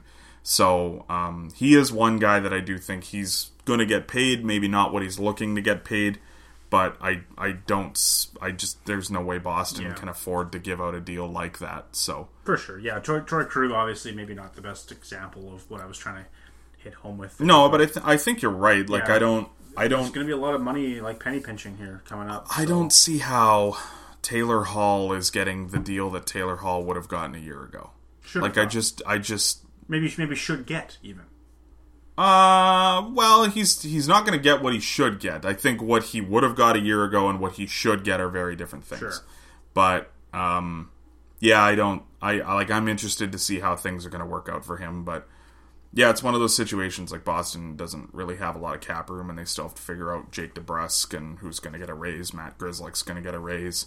Technically, they have to sign Zdeno Chara if they want him. Kevin Miller is a UFA if they want to retain him. So. Yeah, I just don't see how Torrey Krug is back there, but it was just kind of an interesting sort of development, and people were freaking out. It's like, well, how could Don Sweeney say that? And it's like, well, because he's just being a guy, man. Like, that's just, like, I don't know, what the hell is he going to say? Mm-hmm. You know? Yeah. The Montreal Canadiens have signed Joel Edmondson. Ugh, Edmonton to a 4-year extension. 1, 2, 3. Yeah, 1, 2, 3, 4. There it is, right there in front of me. That's 4 years. Count them. 4 years with a modified no trade clause. There's a 10-team no trade list he can submit where he cannot go. Take it. You don't like the deal? No, I mean, I don't know if Joel Edmondson is as bad a fit in Montreal as people made it out to be. He is, by all accounts, fairly bad. But, like, the knocks on him mostly come from his time in Carolina. He wasn't horrible in St. Louis. The problem with Carolina for Joel Edmondson is Carolina might be, when they want to be, the fastest team in the NHL. And Joel Edmondson is, by all accounts, very slow, a very bad skater, and doesn't have a ton of positional awareness. It's kind of just like if Dustin Byfuglien wasn't talented, kind of thing, is what my understanding is. So, he would pinch in all the fucking time on when Carolina had, sustained pressure offensively, and always would make the wrong decision, pinch in at a weird time, blow a spot like that. Like, he just, by all accounts, is just sort of an unbalanced defenseman. Like, is a defensive defenseman, but doesn't do that well either. Like, makes weird decisions there. Now, that's not me insulting Montreal, but my point is that, if he's going to a slower team and is maybe, playing with another slower defenseman that can kind of slow the game down, maybe that helps him if he simplifies his game. Maybe. But I gotta tell you, I'm 95% sure that this is a fucking terrible deal. But we'll see. There's no real reason for me to believe it's going to work out, other than maybe playing on a completely opposite sort of speed team helps him. But there's no way he's worth $3.5 million a year. He's a poor man's Carl Alzner, and then we saw how that worked out. Evolving Hockey, I don't know if you're familiar with Evolving Hockey. They do a lot of interesting analytic work. They do some deep dive into a lot of numbers. They had Edmondson projected at $4.5 million for a 4-year term as a free agent. 4.9 at 6 years if it was an extension. Obviously, this is kind of somewhere in the middle, because it's not really an extension, but it's not really a free agent situation. It comes somewhere in the middle. So by those accounts, those numbers, Montreal's getting a deal in a lot of ways here at 3.5. So it's interesting. Like, I don't know. I don't think Joel Edmondson's anything to write home about, but I definitely think that he's going to help the Montreal Canadiens and their back end. Like, he brings in some experience. He's still only 27 years old. Like, this might be a guy that maybe he finds a better fit in Montreal, like you spoke about. I don't think Carolina was ever going to be the place for him. to call home, especially for the type of game he plays. St. Louis, it worked. Like we saw it. It wasn't. He wasn't a top 4 guy there, but he could be slotted in, and you knew what you're going to get out of him night in and night out. And he played St. Louis hockey, and he played their style, and you know what? It worked. They won a cup. So if he can go into Montreal and maybe fits into their system a little bit better. And that's what I mean, right? Like, Yeah. he was playing with Alex Pietrangelo and Colton Parayko a lot of nights when they won the Stanley Cup. And, I don't think either Shea Weber or Jeff Petrie are quite Alex Pietrangelo or Colton Parayko, but I do think that they're both... I think Petrie's good anyway. So... I do think that there's something to be said for playing with that, I guess just a slower two-way defenseman that kind of suits his style a little bit more, maybe helps. And that's one reason why I think that there are analytics out there that maybe support Joel Edmondson, you know what I mean, more than other conventional ones. I think Evolving Hockey is fucking way out there. Like, I don't trust anything they say, but or Evolving Wild rather, but it might be a situation where that is closer to the way that Montreal looks at players, and does explain maybe why they would give him such a deal. But I still think it's very bizarre. All right, yeah, we got some awards to get through. I'll start. I got a little list here, actually, that's got them all listed out. We've got a few that we don't know about. Obviously, the Calder, the Hart, the big ones, the Vezina, stuff like that, the Norris, will be announced during the Stanley Cup Finals. But also the playoffs, stupid. They've been announcing the awards kind of round by round. So let's start at the top here. Whether we've talked about them or not, we're just going to kind of run through them. The King Clancy Memorial Trophy, Matt Dumba. Not really a surprise, but a surprise in the sense that normally these awards are voted on prior to the playoffs. Yeah. So, obviously Matt Dumba doing incredible work in the NHL and for the HDA and all that. We saw him in the opening round of the playoffs there, making a statement and doing the best that he can to speak out about the Black Lives Movement. But he wins the King Clancy Memorial Trophy, as he should. Just kind of, like I said, kind of odd that whether that was the choice before. It just kind of worked out that way. Yeah. Hopefully that's not the case, but I guess we'll never know. The Bill Masterson Memorial Trophy going to Bobby Ryan of the Ottawa Senators as the player voted to the most dedication, the most sportsmanlike preservation to the game of hockey, beating out Oscar Lindblom, who again, had the voting not been done prior to the playoffs, maybe comes out on top here a little bit, but regardless, him and Stephen Johns running up as the finalists. Yeah, 3 incredible finalists this year. 3 great stories. It's absolutely great to see. Well, at least for sure. Still wishing Stephen Johns all the best, because he's back on the IR with no foreseeable timetable. But it's 3 deserving nominees anyway. It's good to see Bobby Ryan win that. Yeah. Hopefully Molson Canadian can tame it down on social media moving forward. The Jack Adams Award for Head Coach of the Year, as awarded by the NHL's Broadcasters Association. Always a weird one when you see these awards that are voted on by people outside of the inner circle of the normal vote casters. Bruce Cassidy wins this one from the Boston Bruins, beating out John Tortorella from the Blue Jackets and Alain Vigneault of the Philadelphia Flyers. I'm gonna say first and foremost, I don't think he would be my pick. Yeah. But I do like that we've gotten, for at least this year, away from the congratulatory, hey, you did better than we thought you were going to do, so here's an award for the Jack Adams. Jack Adams for the last couple of years has been this, hey, we're really surprised that your team didn't fucking suck this year, so here's an award. Whereas in, going back through the history, you look at guys winning in the 80s and 70s and stuff like that, they were the coach of the best fucking team because they knew how to coach the game and they got their team to the top of the standings, and they usually would go on and have success. And Bruce Cassidy's Boston Bruins were the best fucking team in hockey this year, and they had a lot of success. So there's an argument to be made that maybe Bruce Cassidy deserves the award. Yeah. Yeah, it's one of those things. Like, I don't know how you argue against the guy who literally won the most games in the league. Like, it's hard to argue against him. It's also one of those things where, the argument seems to be always very inconsistent because it's Bruce Cassidy is the reason the Bruins are so good, and then there's also the Bruins are good on their own, and they're the deepest team in the league, and it's just like there's a lot of opinions out there, so it's hard to gauge which narrative you take and which you don't.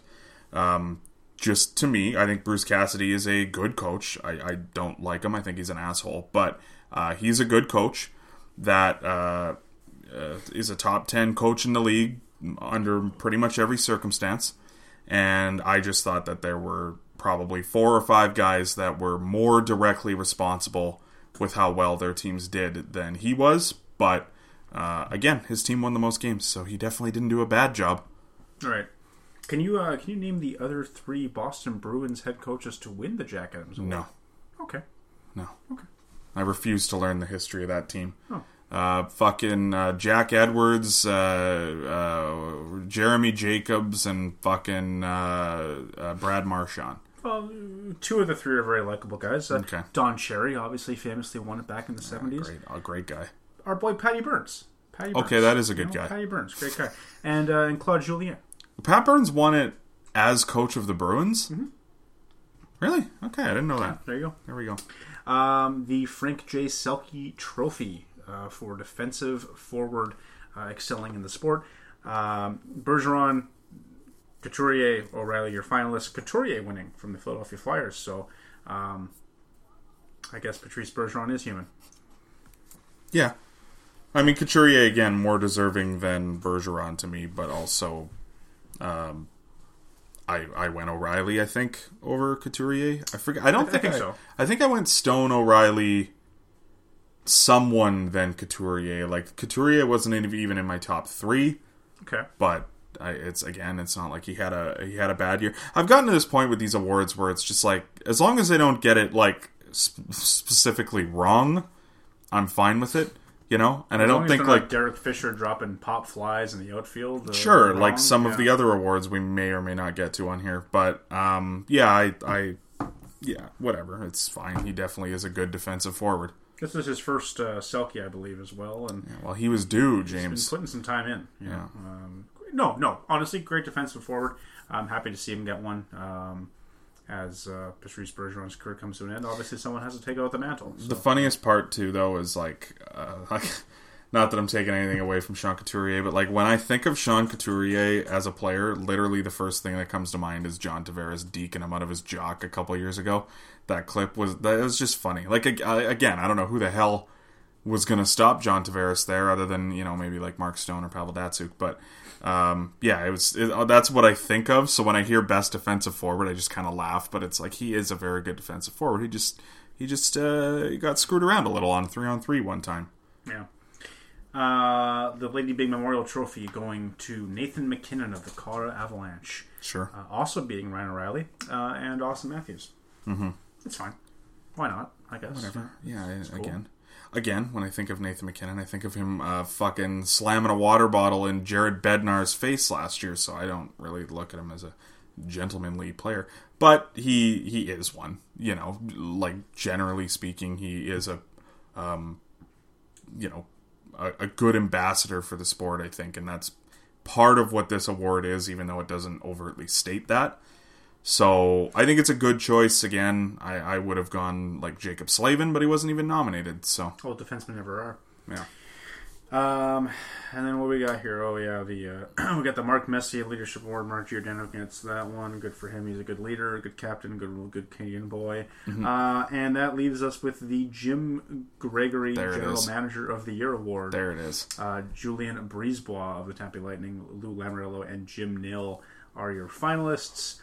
Hey, how's that? That's pretty cool. All three teams made it to the fucking conference finals. Yeah. Good for those GMs. That's fantastic. Yeah, worth noting on this award, the only award that for some reason is voted on after the second round of the playoffs, which I think is really freaking bizarre. And by a panel of GMs, and even better, members of the media. 41 guys vote on the award, and 31 of them are the people in the running for the fucking award. Yeah. What? Yeah. What? This is very much just a our buddies are working in hockey. Let's just give them an award so that way we can add that to their freaking Hall of Fame plaque at the end of the day. Because when you look at past winners of the award, not only did I think maybe one year the GM's team won the cup, but even when you consider their body of work, only 3 of them I think had there's only 3 years where any of them had won the cup within 10-15 years of them winning that. I didn't actually write it down, but I was looking at it the other night and I'm just looking at it, I'm like, yeah, other than Jimmy Rutherford, none of these guys did anything around the time that they won the award in terms of Stanley Cup wins. It's just kind of funny, so yeah, whatever. I mean, it's a bizarre award, but yeah. I'm not going to sit here and say that Lou Lamoriello has done a bad job with that team. Lou Lamoriello won it. Yeah, it's not like he's done a bad job with the team. I'm not going to sit here and say that. I mean, by all accounts, Ross Johnston. He has, but I mean, they continue to win, so it's not like he's completely fucked them either. But yeah, I think Lou Lamoriello had a lot to do with that 9:30 goaltending that the Islanders have been getting. Do you think it's possible out of the 31 GMs that 29 of them just forgot to vote, and then Lou voted for himself? No. And this is honestly, they all voted, but this is a lifetime achievement award, and Lou Lamoriello deserves it. I would love to know too, because it's five media members and 5 NHL executives. In theory, if they all the 10 of them just band together and vote for a guy, and every GM just votes for himself, it works out great. I'm going to have to assume that they can't vote for themselves. Okay, so they do this system where it's they vote one. They vote the one guy to the right. Yeah. Exactly. Yeah. So Bob Murray votes for fucking Bill Armstrong. Bill Armstrong now, and then Bill Armstrong, magically votes for fucking Don Sweeney. Yeah. Cool. Yeah. Yeah. This is the dumbest award in sports. I'm not going to lie. If this was the Jim Gregory General Manager Career Achievement Award, I have no fucking problem with that. I have no problem giving these guys some recognition because, at the end of the day, GMs don't really get they don't have the opportunity to win anything aside from the Stanley Cup. And if they don't win the Stanley Cup, it's hey, boo-hoo, you fucking didn't do a good job and you suck. But there are certain guys out there that like David Poile is just going to be a really solid dude and a good GM for 50 fucking years in this league. And yeah, he might just not get a cup, but maybe it'd be nice if he could have something to hang on the wall and tell the grandkids about one day. And it'd be nice, honestly, it would be nice to have the GMs get something, but not for the year. No. Not for one sample of this entire this job that is so there's a 5-year minimum almost to your tenure. No, some gyms don't get that long, and that's usually becomes pretty obvious that it's not going that well. Exactly. So, but fucking of the year, it just gets me every time. I can't believe it. Lou Lamoriello winning this award for acquiring Andy Green and forward Jean-Gabriel Pageau. So that's fantastic. That's all it takes to win the GM of the Year award because that's all he fucking did this year. Yeah. Well, again, Ray Shero winning it in 2013 because the Penguins were so good between 2010 and 2016. Hey, Lou, the Capitals just won the cup and their coach is leaving, and you don't have a coach, and you're the only team that doesn't have a coach. Do you think you want to sign the guy that just won the cup with the Capitals? I sure would. Well, fantastic. You're now the winner of the GM of the Year award in a couple years from now because you hired the only coach that needed a job. Well, James, but you got to realize how impressive it was that he managed to convince John Spano to raise $25 million to pay Barry Trotz. John Spano owns the team still, right? I think so. Yeah. Somewhere. They had to do a fucking Kickstarter to pay the head coach. back toward. Wouldn't that be funny if they just like, yeah, you know what, you can own the team, but you got to find a way to come up with all the money, and they just kept doing like Kickstarters, so the fans like collectively own the team, but John Spano had his name on all the papers. Okay, that'd be a good way to do it. That would be a good way to do it. Speaking of a good way to do things, we've got a little bit of time left. Actually, we went through that pretty quick. We fired on all cylinders. We've got an overrated, underrated, favorite, least favorite to go, but nice. I'm going to give Brutes another round. Oh, Christ. Of excursion around the bay. Christ's sakes. Everyone's favorite game show. I think. I hope. Yeah. You know how this works. I've got a list of 50 guys from the city of Thunder Bay, Ontario to have played in the NHL. 50 of the most notable guys from the city of Thunder Bay to play in the NHL. And I'm going to go through their career transactions one by one and see if you can come up with that player. We've done this a few times already. I think we've got like nine guys removed from the list, so we're down to about 40 guys left. 40 I can't remember if he's come up yet, but it'd be really cool if the guy who got traded today comes up tonight. But we'll have to see how the randomizer falls. If you are ready, sir. On September 16th, 2020, he was traded to the Buffalo Sabres. Like, wait, it's not the 16th yet? They filed the paperwork, you know. Are you ready, sir? Yeah, sure. What the hell? All right. Born May 29th, 1984. That sounds about right. This player was drafted in the 9th round. No, that's not. Jim Rutherford. That's not Eric Stahl. No. Drafted in the 9th round, 282nd overall in 2003 by the Chicago Blackhawks. On August 21st, 2007, he was signed as a free agent by the St. Louis Blues. On August 8th, 2015, he was signed as a free agent by the Philadelphia Flyers. What was the date on that, sir? August 8th, 2015. Signed as a free agent with the Philadelphia Flyers. 15. Is that it? On October 1st, 2015, he was claimed on waivers by the Minnesota Wild. And to date, has not retired, but has not played hockey since 2016. Oh, God. I don't think I have any idea who that is. Chicago, Philadelphia, Minnesota, St. Louis. So he was drafted by Chicago in the 9th round. 03. 03. I am very tired tonight, so this isn't really helping, but...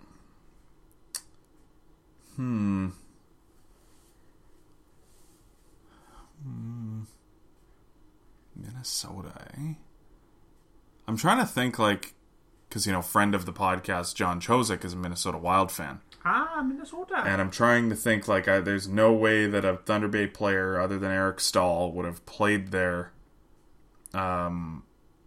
and me not heard about it, you know what I mean, a bunch of times? Sure. But I'm struggling to think who this could have possibly been. Played for Chicago. Can I get the dates on the transactions again, please? Yeah, he was signed by the St. Louis Blues on August 21st, 2007. He signed as a free agent on August 8th, 2015 with the Philadelphia Flyers. And he was claimed off waivers 2 months later by the Minnesota Wild. So he was conceivably in the Blues organization for a long time. And then wasn't with the Flyers very long. 2 months. So we're talking about a guy who spent a decent amount of time with the Blues. And he never would have played for the Flyers probably, other than maybe like a game or two if it was 2 months. And he got claimed at the beginning of the year. And man, this all sounds very Paul Karpowicz-y, but I don't think that's him. But I don't really know who else this might be. I just don't feel like Paul Karpowicz ever had anything to do with the Flyers or the Wild. I'm going to go ahead and tell you Paul Karpowicz never played in the NHL, actually. So. Oh, well, yeah. Yeah, but this could be a guy that played like a game or two. Well, I guess you said it wouldn't have been. You've made that clear that that's not amongst the theme. So basically, we're thinking of St. Louis Blues from Thunder Bay. I wrote an article on Puck 77 back in the day about, or I guess I didn't publish it, but I had an article ready. That's great. The 15 players from the St. Louis Blues that had played that were from Thunder Bay, and this weird connection that I had to the St. Louis Blues from being from Thunder Bay. Ooh. Nah, the transactions just don't seem right for this guy. But honestly, I can't think of who else it would have been. I played for Shattuck St. Mary's the year before Sidney Crosby showed up. I could have swore that he had something to do with the Colorado Avalanche, but maybe I'm mixing up guys with the same last name. I'm going to guess that we're talking about Chris Porter. That's correct. Nice. We were looking for Chris Porter. Let's go. There it is. Let's go. Oh, not bad. He was actually born in Toronto, not Thunder Bay, but hails from Thunder Bay. That's my fucking guy. All right, I've never met him, but we'll give you one more. We'll keep it short. You Cool. won. No need to go for 3 here. Oh, this is a good one. This is a fun one. well, there is a need to go for 3 if I get this one wrong. Oh, okay. If you get it wrong, we'll go for 3. I got to win or lose, you know. All right. This player was born November 30th, 1972. He was drafted in the 3rd round, 51st overall in the 1991 entry draft by the Vancouver Canucks. Ooh. His transactions. This is a lengthy one, so get your pen and paper out. Here we go. God. On February 14th, 1995, he signed as a free agent with the newly founded Anaheim Ducks. Okay. On March 24th, 1998, he was traded to Pittsburgh by Anaheim for the rights to Patrick Lalime. There goes Steve Ruchin. On November 25th, 1998, he was traded to New York, the Rangers, by Pittsburgh with Chris Tamer and Peter Nedved for Alex Kovalev and Harry York. Pretty big trade. Okay. On February 12th, 1999, he was traded to LA by the Rangers for Eric Lacroix. On August 25th, 1999, he signed as a free agent with the Boston Bruins. Okay. On December 5th, 2000, he was traded to the Islanders by Boston for future considerations. Oh, God. On May 18th, 2001, he was claimed on waivers by the newly minted Columbus Blue Jackets from the New York Islanders. And on October 30th, 2003, he was traded back to the team that drafted him, Vancouver, by Columbus for Zenith Kamarski. There's no official date of retirement, but this player has not played since the NHL went through its lockout in 2005. Right. Vancouver, Columbus, and he was in Boston before Columbus, right? Yes. And he was drafted by Vancouver. There's no sense in me trying to figure out anything before that, probably. Wow.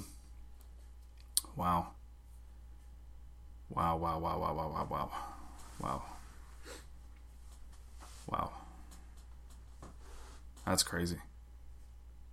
This is crazy. This one's crazy. You know?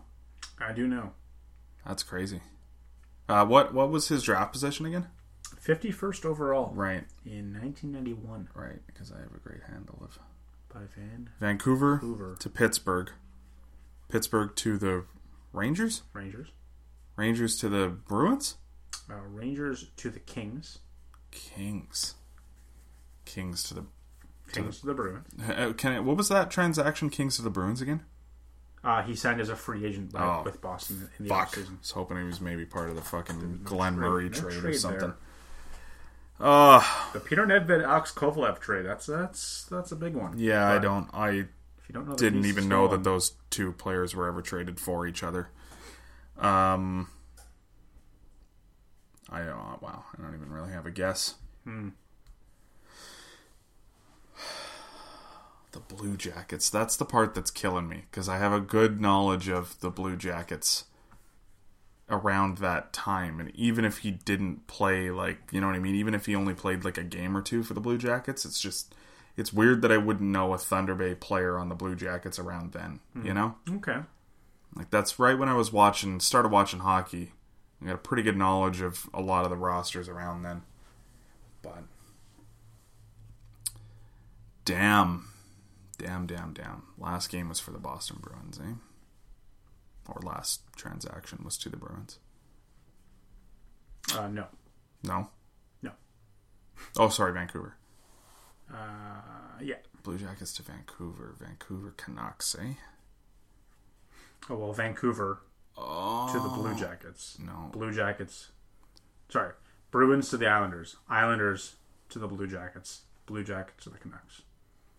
There's no Anaheim Ducks in there anywhere, is there? Earlier, he signed as a free agent with Anaheim, February 14th, 1985. Okay. I think I have a guess. Okay. Yeah. I think I got it. I don't know how you piece that together. No, I think I got it. Is it Sean Pronger? Yeah. Sean Pronger. What are we talking about here? Two Thunder Bay guys that have played for Anaheim. You name one of them. So Yeah. Oh, there actually have been 3, but yeah. Well, at least 3 anyway. That's crazy. Wow. Sean Pronger, my God. there you go. All right, it's time for overrated, underrated, favorite, least favorite. That's right. It's back. That's right. Linkin Park songs. Yeah, we were supposed to do it last week. We left it up to the voters. This ended up getting the Fucked second up, amount of so votes. then we, Well, took it whatever. upon I think ourselves. we did a fine job with the what did we do? The Coen Brothers movies, so that was fine.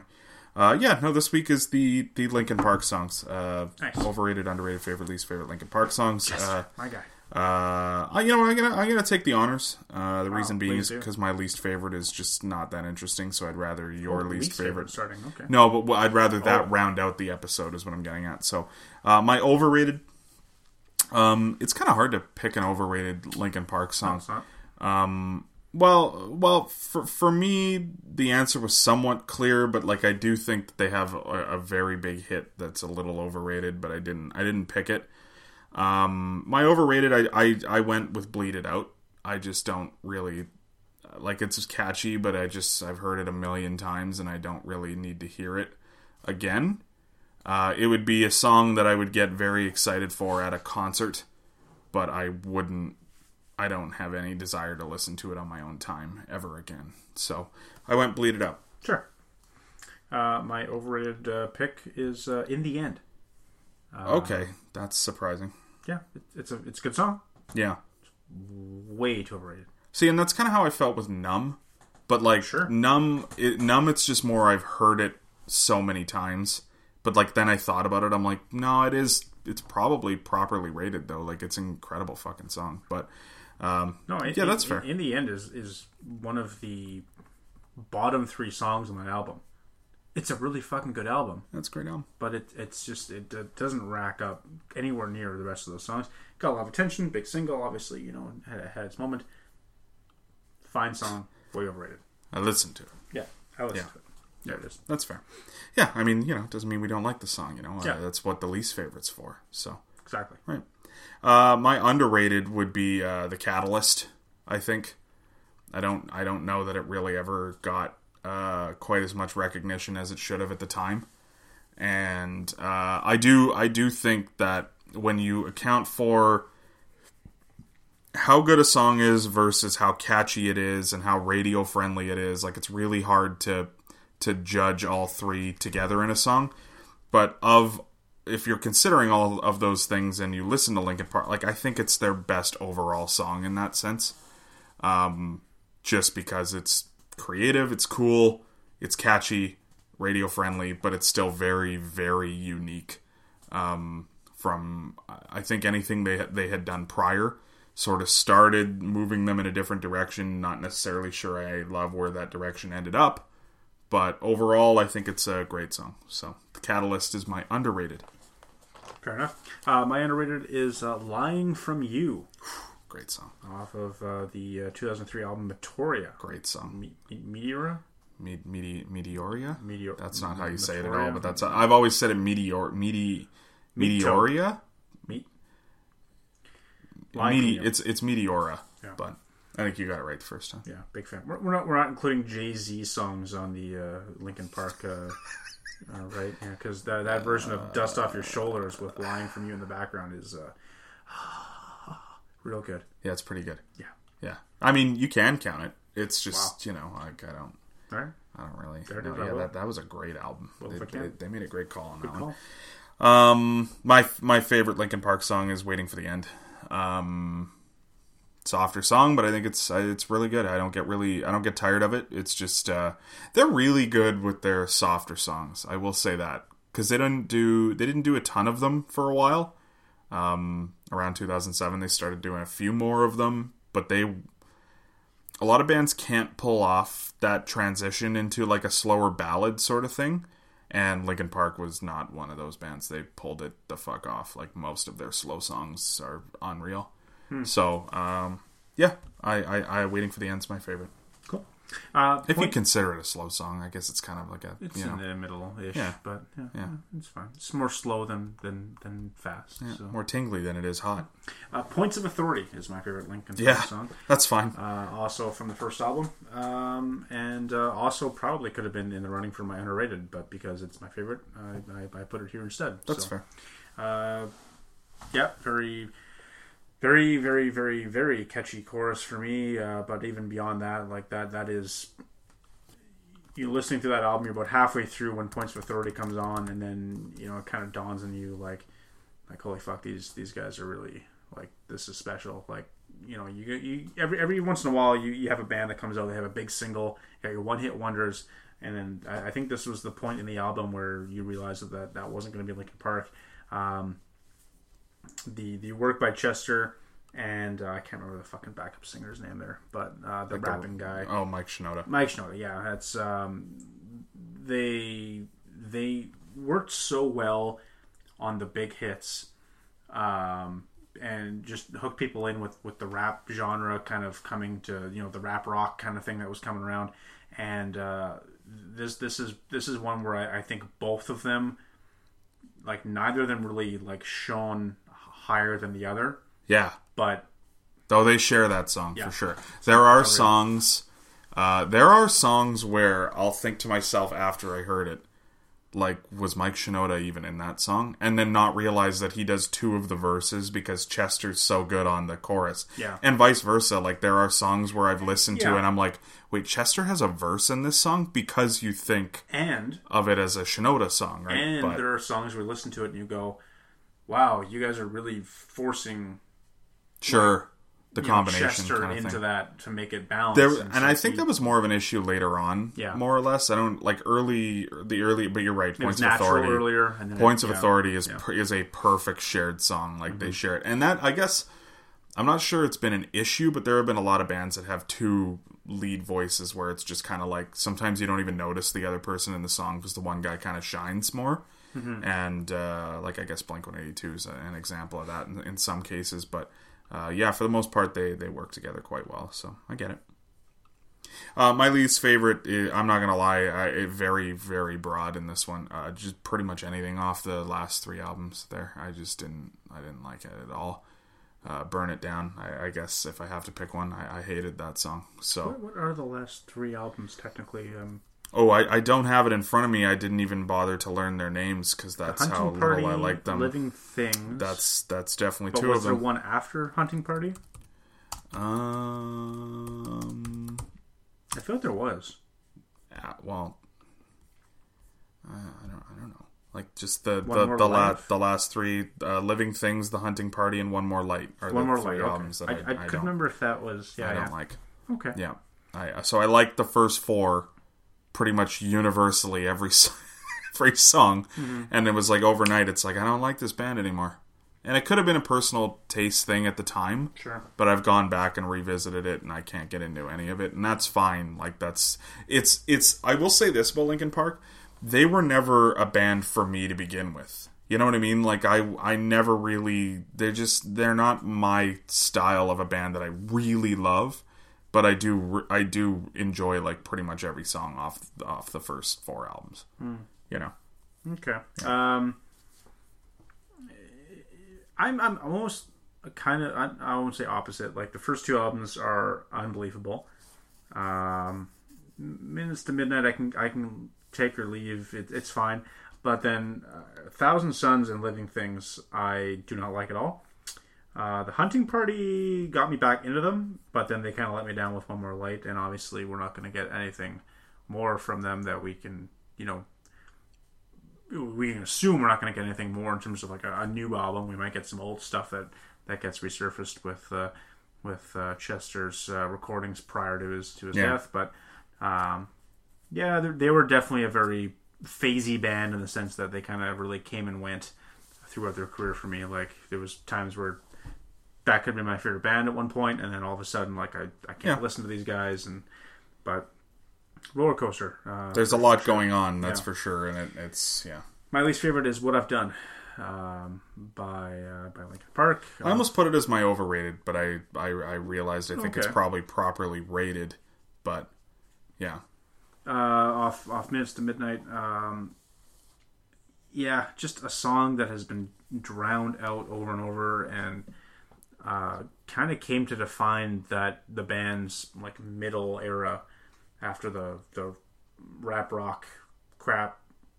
This was that song that you heard when everyone, Linkin Park, It got used in too many movie trailers and shit like that. I'll say that. Like it was just like everywhere. Like it was on the fucking Transformer movies, and I feel like it was like a one of those fucking Gerard Butler thrillers or something. Like what I mean? It was just like everywhere, and like our Guitar Hero and shit like that. Wasn't a good song to do that with. Either. No, it's fine, but that was the problem with it, right? Is it was just one of those like. Like everyone can get behind this type of song, you know what I mean? Like just a top 40-ish kind of fucking... If we just rehash this song enough, people will like it eventually, right? Like that Best Day of My Life fucking... It's the best day of my... It's like, if you shove that down our throats for 5 years, I'm sure we'll love it. And it's the worst song I've ever heard. So. I don't know what song that is. Well, you would. I didn't do a great impression of it, maybe. Well, that's fine. Yeah. Join us next week when we have the sing-along episode. Ooh, I will be Sans. Best Day of My Life. Yeah, What I've Done. Yeah, What I've Done. You want to be Chester or Mike guy? I will be Sans on that episode, unfortunately. Yeah, I'll bring my guitar. Yeah, the good news is we're not actually doing that, folks. We will be back with a regular episode of some kind next week. We might even have a guest. Kind of fell through last minute tonight, but. So yeah, we should have some fun for you next week. Not really sure what to expect when it's going to be. I will say that it could be later than a week from now. It could be less than a week from now. It's going to be hard to say.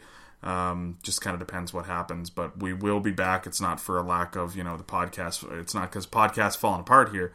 It's I'm very tired every night. So it's we'll figure out a time. Maybe we'll put the sing-along as one of the options for the 100th episode on the Twitter vote. Yep. Yeah. Imagine the 100th episode is the second episode where it's just you. Like, it's just we'll just bring that back. Yeah. The 4 options, James solo episode, karaoke episode. Yeah. Fucking... What are the other 2 things that we could do episode. Our worst? Okay. And then, maybe another bracket. Well, I was going to say like a movie commentary of some sort, but... Oh, well, that might be fun. Yeah. We still got to do Mystery Alaska, so... Don't worry, that community episode's coming at you real soon, too, for sure, so... Yeah, right next to the Sedin interview on Biscuits, yeah, sure. We'll get you. We'll get that going. All right. See ya. You can fuck off and all! You don't know what I've been through. I've been downgraded.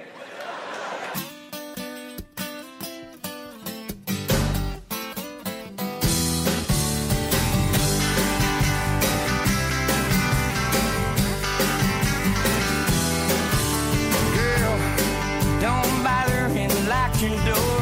It's out there hollering, darling, don't you love me no more? You always let him in before, now didn't you? He's just singing a same old song that ain't always the same before.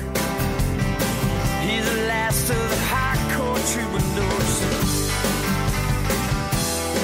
Now, girl, better figure out which is which. Whether at that Romeo, you son of a bitch. So just as soon fight his switch now, wouldn't you? He gonna make love on your satin sheets, wake up on your living room floor.